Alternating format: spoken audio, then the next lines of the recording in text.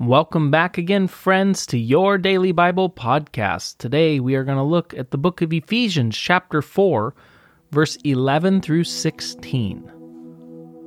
Now, these are the gifts Christ gave to the church: the apostles, the prophets, the evangelists, and the pastors and the teachers.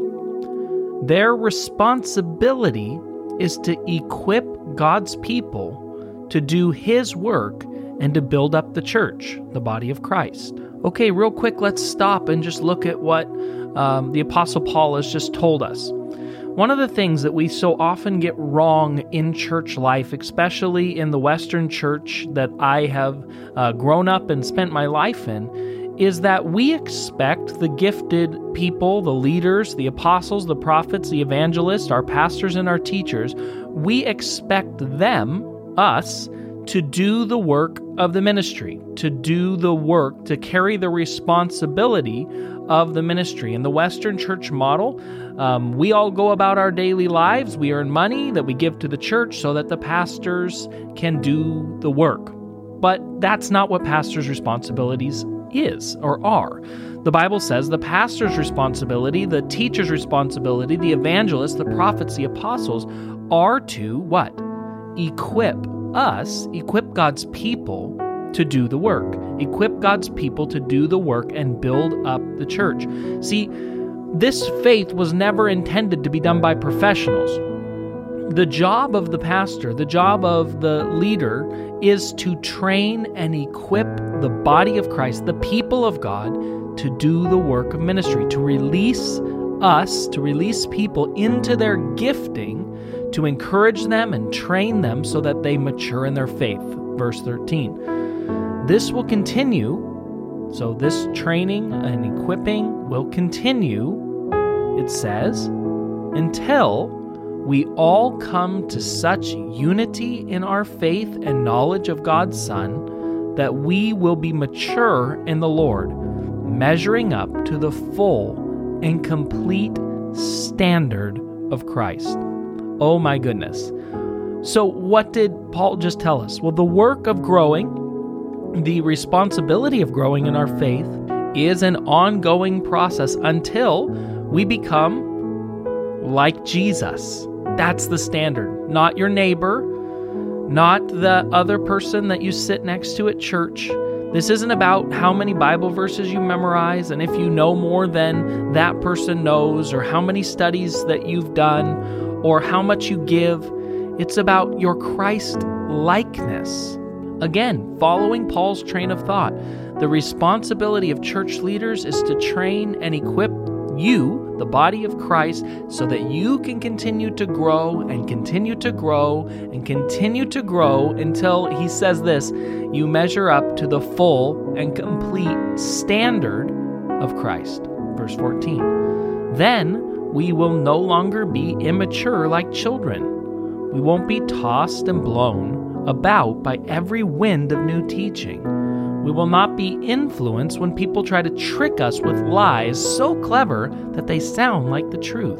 Okay, so again, the way we resist false teaching, even false teaching according to Paul here, that's really convincing. So clever it sounds like it's true. That's all around us, folks. The way we resist that false teaching is that we continually place ourselves in a position of submission to leaders who teach us and train us and equip us, and we take growing in our faith, growing in our knowledge, becoming more like Jesus seriously.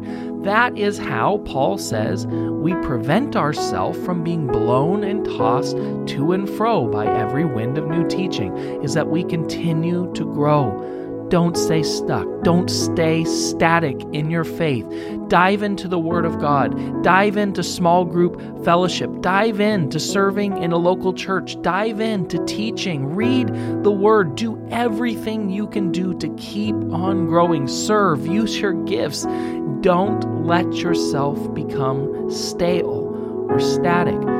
Don't let this pandemic or anything else stop you from the habits, from the rhythms, from the routines that you need to continue to grow in your faith. Verse 15. Instead, we speak the truth in love, growing in every way more and more like Christ, who is the head of this body, the church. Verse 16, He makes the whole body fit together perfectly. As each part does its own special work, it helps the other parts grow, so that the whole body is healthy and growing and full of love. We need you. We need each other. It's through the gifts that God has placed in you, as you use them in the context of the church, that God builds me, that He grows me. We help grow each other. We are in a symbiotic relationship together.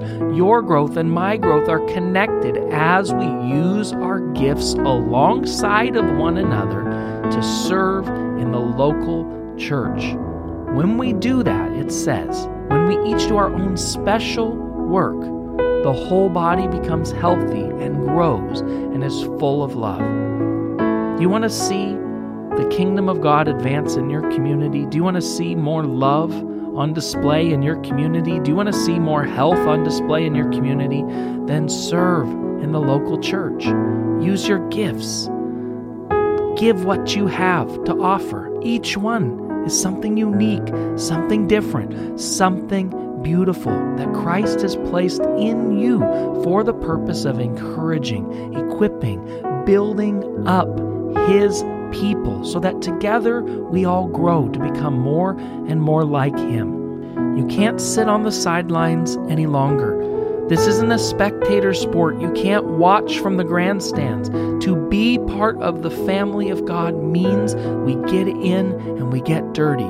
We work alongside each other. We bear with one another. We work through difficulties. We speak the truth in love to one another. We continue pressing forward together, especially when times get hard, because then we won't be blown to and fro by the wind. Then we will be rooted. Then we will be established. Then Jesus can use us to build His church as we become more and more like Jesus.